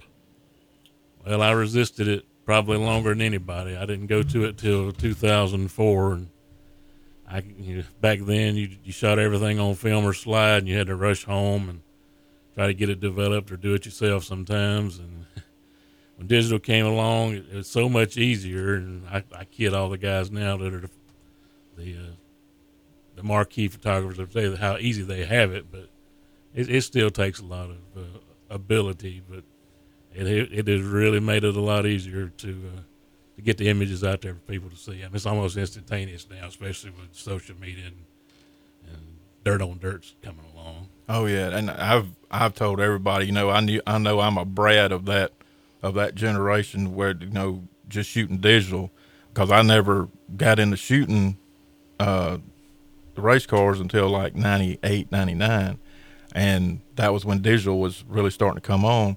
And you had to be so much more disciplined, shooting film, because, I mean, your settings, everything had to be right. You've got to trust what you know. I mean, had to be a different world. I've always got a ton of respect for everybody that shot film. You know, I had a lot of mentors, and there was a lot of great photographers. If I named them off, you would recognize all of them. They helped me along the way. Well, recently I was talking to another photographer. I'm sure you know, Les Duggins, and he told me that one of the biggest thing he fights now is that with all the new cell phone cameras, everybody now thinks they're a photographer. Can't tell you how many times we've had that discussion in Victory Lanes when they open the floodgates and the herd rolls in front of you, and you're there working, they're there having a good time, and you just got to work around them. You can't disrespect them because a lot of times it's their family. Everybody's got that. I mean, they're there because it means something to them, and like you say, you don't want to disrespect anybody. But meantime, you're trying to work around, or you're fixing to take the shot, and somebody steps in front of you. You've had to develop a new type of patience, with people. And I guess now we're all just ready for it. But when that really started coming on, in the last, I'd say it's really come on the last 3-4 years. It's just something now you got to deal with. I was still having to get used to the videographer stepping in there and, stealing a lot of those good instant shots coming out of the car and everything, that I used to always like to get, and it's just another part of it I guess we got to deal with. I probably shouldn't say this, but I kind of got a reputation. If you got in my way, I'd kind of use that Norman as a weapon. I'd kind of light up some folks and get them back in line. Tony, if I can ask a question here, what got you started? Did you get started as like a kid or teenager with a brownie, or what got you going? Well, my whole family pretty much worked at the old Confederate Motor Speedway down in Woodruff, and my cousin Wayne Godfrey was he still is an absolutely fantastic photographer, and he had his own darkroom when he was like 13 or 14 years old. I got the interest there, but it just kind of faded away when I went to college. But I shouldn't tell the story. Tell it. Actually, that's the kind we like, the ones you shouldn't tell. Actually, a breakup with a woman got me interested in doing the racing stuff because it about wiped me out, and I needed something to get me back in the mainstream of life, and I just decided I wanted to shoot racing. My brother bought me my first camera, which was a Canon AE1 program. We went everywhere and watched races for a long time, and I started submitting photographs in 1991 and hadn't stopped since. Now I hear you shot Canon. See, now it comes out. Well, I got over it quickly though. I went to the dark side of Nikon just in time. Me and Tony, we always give each other a hard time because I shoot Canon, he shoots Nikon. Now I know you started with Canon. I see it all comes out on the radio. I hope Gene Leffler doesn't hear about this. Do you have one picture? I mean, I've taken a lot of pictures because Greg used to get me in the pits at a lot of the races, Darlington, Daytona, Talladega, and I've got a couple of pictures that really stand out, and I could probably name one that's my favorite. Do you have a favorite picture or one that you took that's like a one-in-a-lifetime shot? You happen to be there and you got it, and it's sort of above the rest? I do. It's not really an action. It's not really an exciting photo, but it's a picture of C.J. Rayburn at the venue I was at last weekend, actually, Florence. Back in, I think I shot it in '95, but the track is perfectly blacked over, and it is just the most amazing sunset you'd ever see in the background. And I was sitting down on the ground and just looked up at the right time and just happened to shoot it, and it's beautiful. That's always been my favorite. Yes, usually mine was a crash, but I mean, you definitely can't plan that. You just have to be there and get lucky. Absolutely. Now I know that shot stands out to you. Is there moments that you've seen over the years, or any certain moments that really jump out to you? Yeah, you kind of gave me a tip off of that the other day, and I narrowed it down to two. I would say the first year that they put dirt on Bristol, which is pretty ironic that this is NASCAR at Bristol weekend. All the hype that led up to that. I mean, I went to the press conference in the wintertime. I slipped and slid on the back roads up to Bristol and saw Bruton Smith come in with his private jet and his entourage, and then we went over to the track. Actually, Dale McDowell drove a minivan around. I rode around in the minivan and shot some photos. And then the actual race itself, I mean, 45,000 people at a dirt race is something you'll never see again. Oh, yeah. That atmosphere is just unreal. You know, and about that event, as I went to that, and that, you know, Bristol at that time, I guess they hadn't downsized Bristol like they have others taking out seats, but you know, it'd hold 150,000 people, and it looked like, you know, there really like wasn't that many people there, but there were 45,000 people there, you know, for a dirt late mile race, and that was, you know, right off the bat, it became like this, you know, this super special event that would rival, like, you know, the World 100 or one of the bigger crown jewel races. Absolutely. The other one I got to mention is when they had the Eldora Million. Two of the main magazines at the time was Stock Car Racing and Circle Track, and they both called me and asked me if I'd be interested in exclusively covering that. And I already had about 4 of those, so I had 6 publications that were really banking on me to do well that weekend. And I said, more I thought about it, I said, I have bitten off more than I can chew. So I talked my brother into helping him. My brother Terry, he was reluctant to do it, but man, he came through in a big way, and he actually got the main lead shot in Stock Car of Victor Lane at the Million, and man, I was so proud of him. People still compliment me on that picture, and I have to quickly tell them I didn't shoot that. My brother did. So that was real special for me and him to have that moment together. You know, and you bring up a good point there with the magazines you've been affiliated with. Well, when I was a teenager and really starting to picking up the periodicals and the different publications of magazines and newspapers covering stock car racing, you know, I would flip through, and it was always interesting to me, which writing is always interested me in the photography. So I would always look to see who wrote a story or who took a picture. And, you know, and that was like my first impression of you. That's when I learned about you. I'd see your name at the bottom of the paper. I mean, at the bottom of the picture. And it's like, I was like, man, it's Tony Hammett.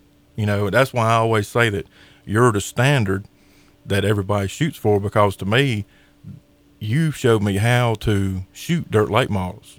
You know, whether you don't realize that or not, but you did by all these pictures that were publicized in all these magazines. And I grew up seeing that, and I could say that probably most people that's in the business feel the same way.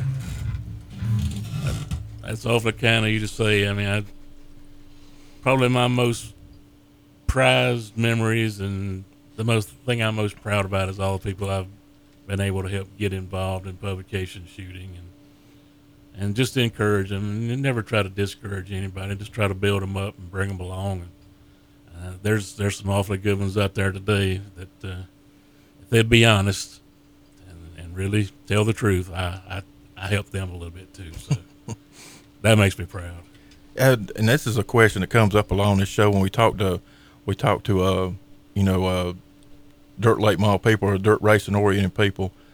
Did you ever have any aspirations to shoot NASCAR? I mean, like, or IndyCar or anything like that? I did a good bit of NASCAR stuff back in the mid-'90s.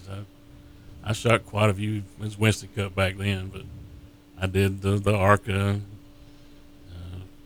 Busch Grand National, and the Winston Cup. We talked about Darlington a good bit today. I had a real good experience doing that one weekend. I actually went back and forth from Antioch Speedway doing a Stars Dirt event to back down to Darlington. I think I made that trip 3 times that weekend. I always said that was the pinnacle, and it is. But I just like the availability of the dirt racing. You can walk in anybody's trailer. You got to make an appointment to even talk to the press people for the Cup guys. I mean, it's a totally different world. Oh yeah, and you know, just speaking on everybody that has enjoyed your photography, I'm glad you leaned toward the dirt late model side, because, you know, I say it's. I know you're doing awesome if you decide to stay there and go full time at the, you know, on the NASCAR level. But, you know, the influence you've had at the dirt late model level has been, you know, probably immeasurable. You know. That's awfully kind of you to say. Yeah. Do you think? What do you think? I've got counts. I mean, we know what counts, how many shots we get on each camera. Do you have any idea how many pictures you've taken in your lifetime? Oh, my goodness. Hundreds of thousands. I'll put it at that. I mean, maybe even a million. I mean, it's 33 years of doing it. I used to keep up with how many covers and stuff I've had, but I quit doing that. I thought it was just a little bit too narcissistic. But it's somewhere around 300 of those, and then I've written probably that many articles and centerfolds and stuff. It's just, it'd be impossible for me to give you 300 covers. Yeah. Wow. Now that's something else, sir. That's something else. I tell you, it's been great having you on, Tony. We sure appreciate you coming on, and I know there's a lot of people that was, interested in hearing you this morning. And we kind of leading to what is going on this weekend. I know the World Outlaws on a 4-race swing. They got rained out last night. Chris Madden won Thursday night at Georgetown Speedway in Delaware. Of course, the Lucas Oil Show, the Topless 100 got rained out the weekend. That was one of the crown jewels. They hadn't rescheduled yet.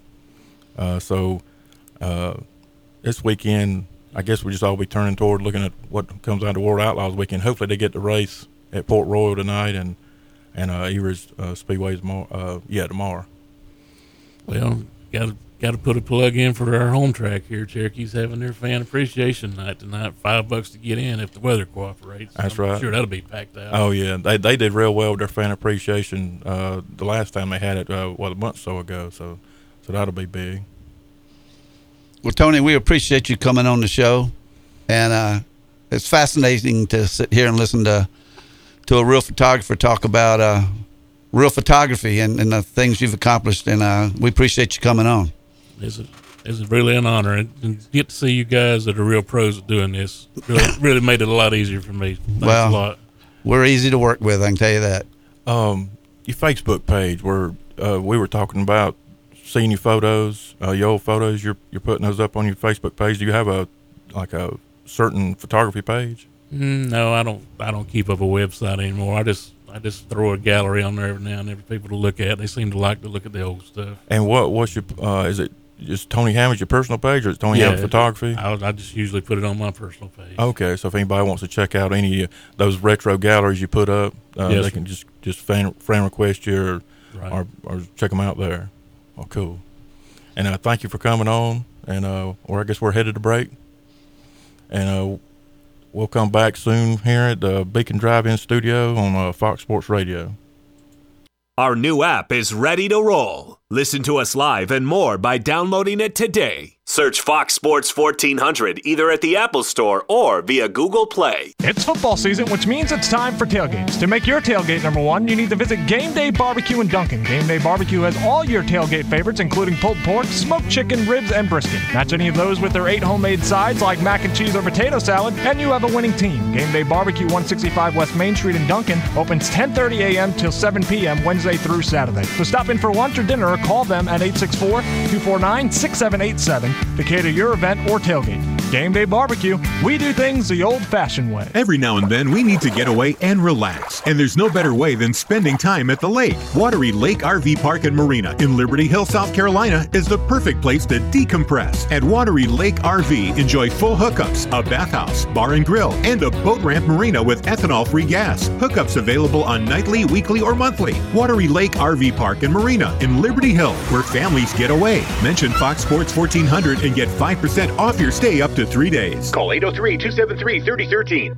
Okay, I can do this. This is part of my journey. My time to shine. Ooh, I can't wait to see everyone's eyes light up when I come back with their refreshing, delicious McCafe coffees, shakes, and drinks. This is my moment. I am the drink runner. Welcome to McDonald's. How can I help you? Own the drink run, Lily. Own it. Now on McDonald's $1, $2, $3 menu, get any size soft drink or sweet tea for $1, or small McCafe for $2. Prices and participation may vary. Cannot be combined with any other offer or combo meal. I'm Alex Smith. And I'm Mitch. Join us Friday following Viking football for Victory Formation presented by Arby's. We'll wrap up all of the night's high school gridiron action right here in Spartanburg County with scores, highlights, and interviews. We'll also keep you updated on games from all over the upstate. That's Victory Formation presented by Arby's. Friday nights following Spartanburg High School football all the way till midnight. Right here on Fox Sports 1400, 98.3 FM. And on the Fox Sports 1400 app.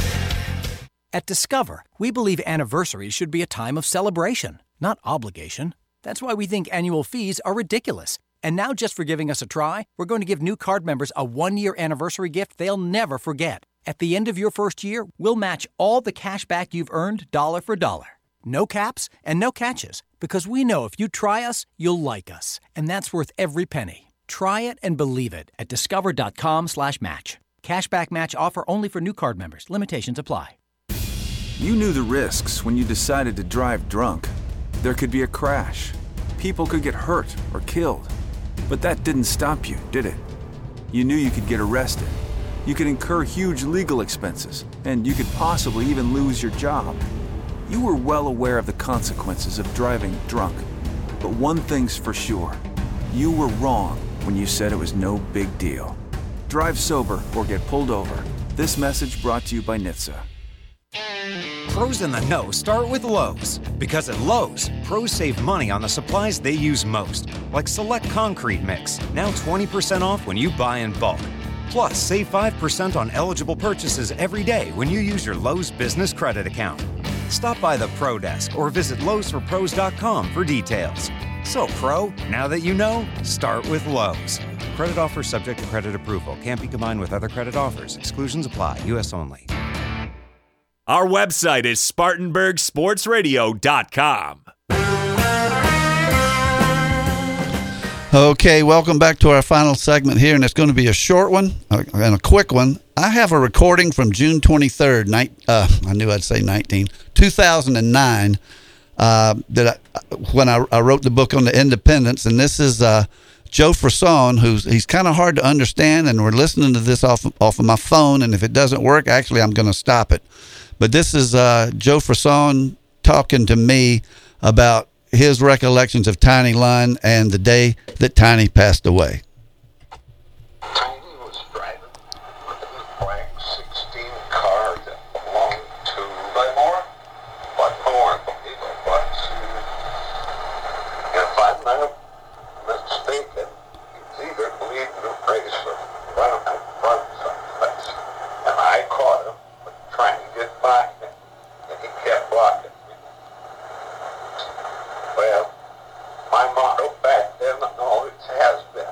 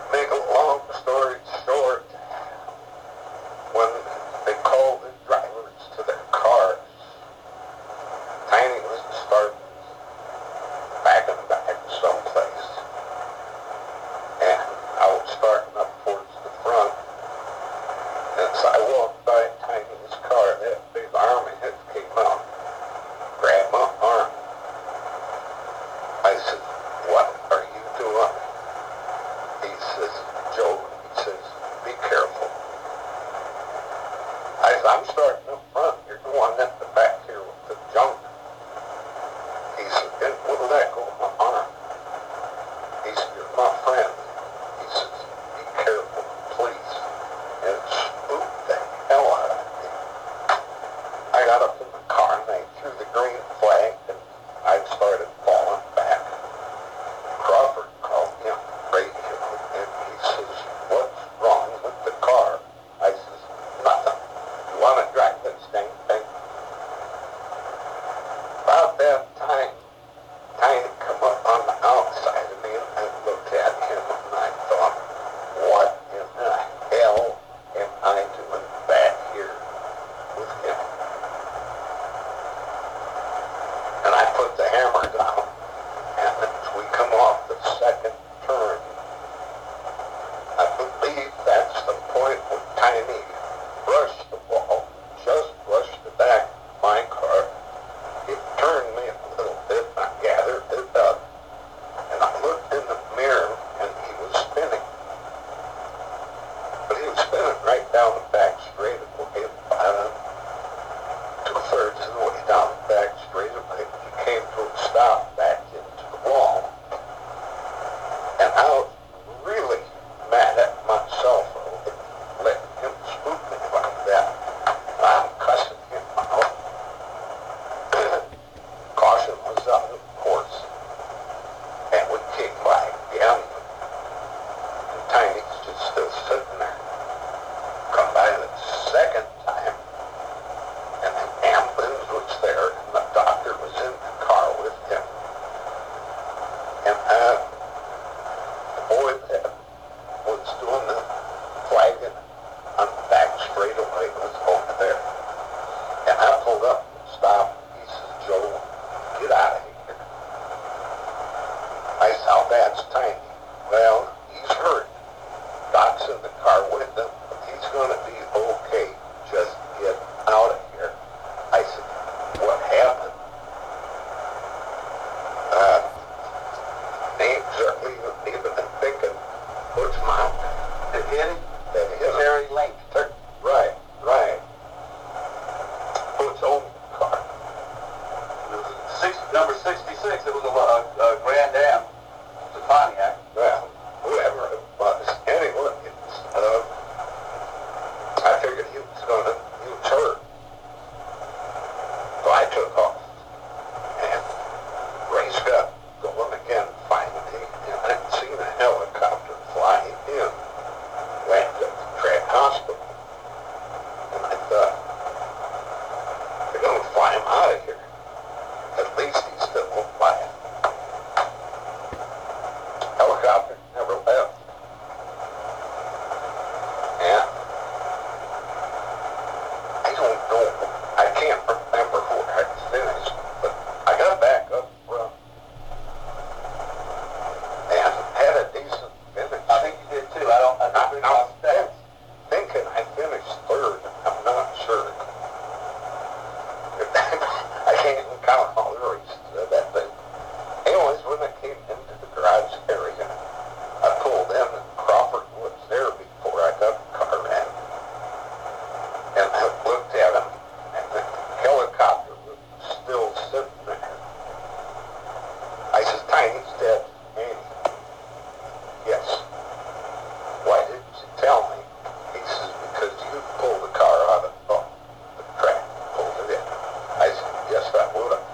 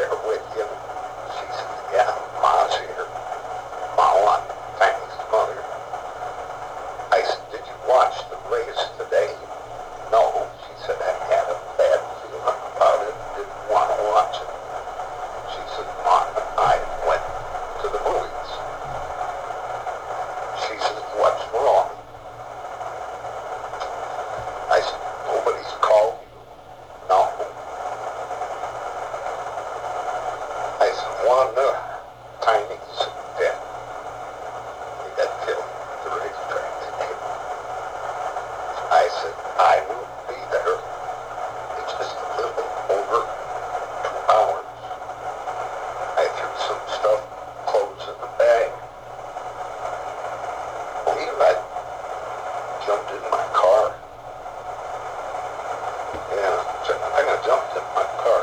I was in Monk's Corner just a little over 2 hours. That's a good 3.5 to 4 hour drive. Nobody ever called it. Nobody from NASCAR, from the hospital. Nobody. Well, I hope that was worth. I hope that was worth listening to. You got to understand that Joe had an accident on his motorcycle and hit a deer, and one antler hit him in the top of the head, and the other one hit him in his throat, and so he had difficulty talking for years after that. Plus, that was in his office, so his air conditioner was pretty loud, but. I just thought it was worth trying to play. I hope it was worth listening to, and we didn't lose too many listeners. But that was a fitting way, I thought, to end a show that we talked about Tiny. Yeah, no doubt about it. Joe had become good friends with Tiny, and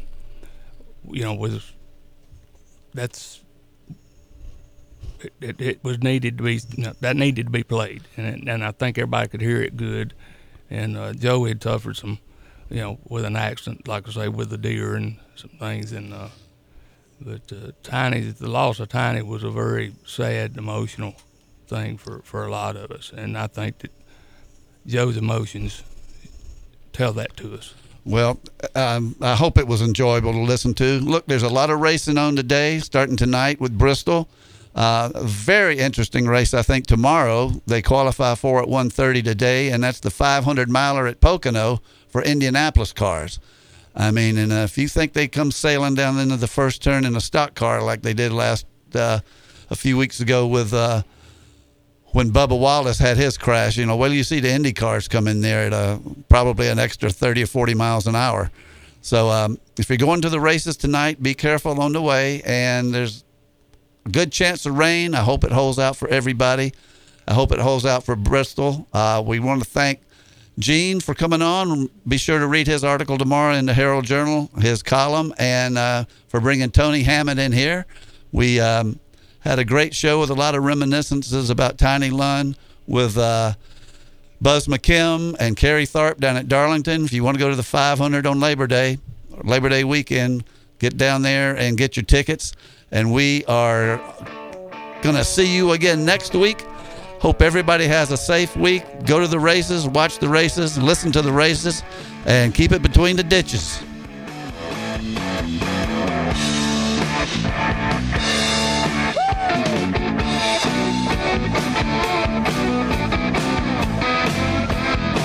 You've been listening to Start Your Engines.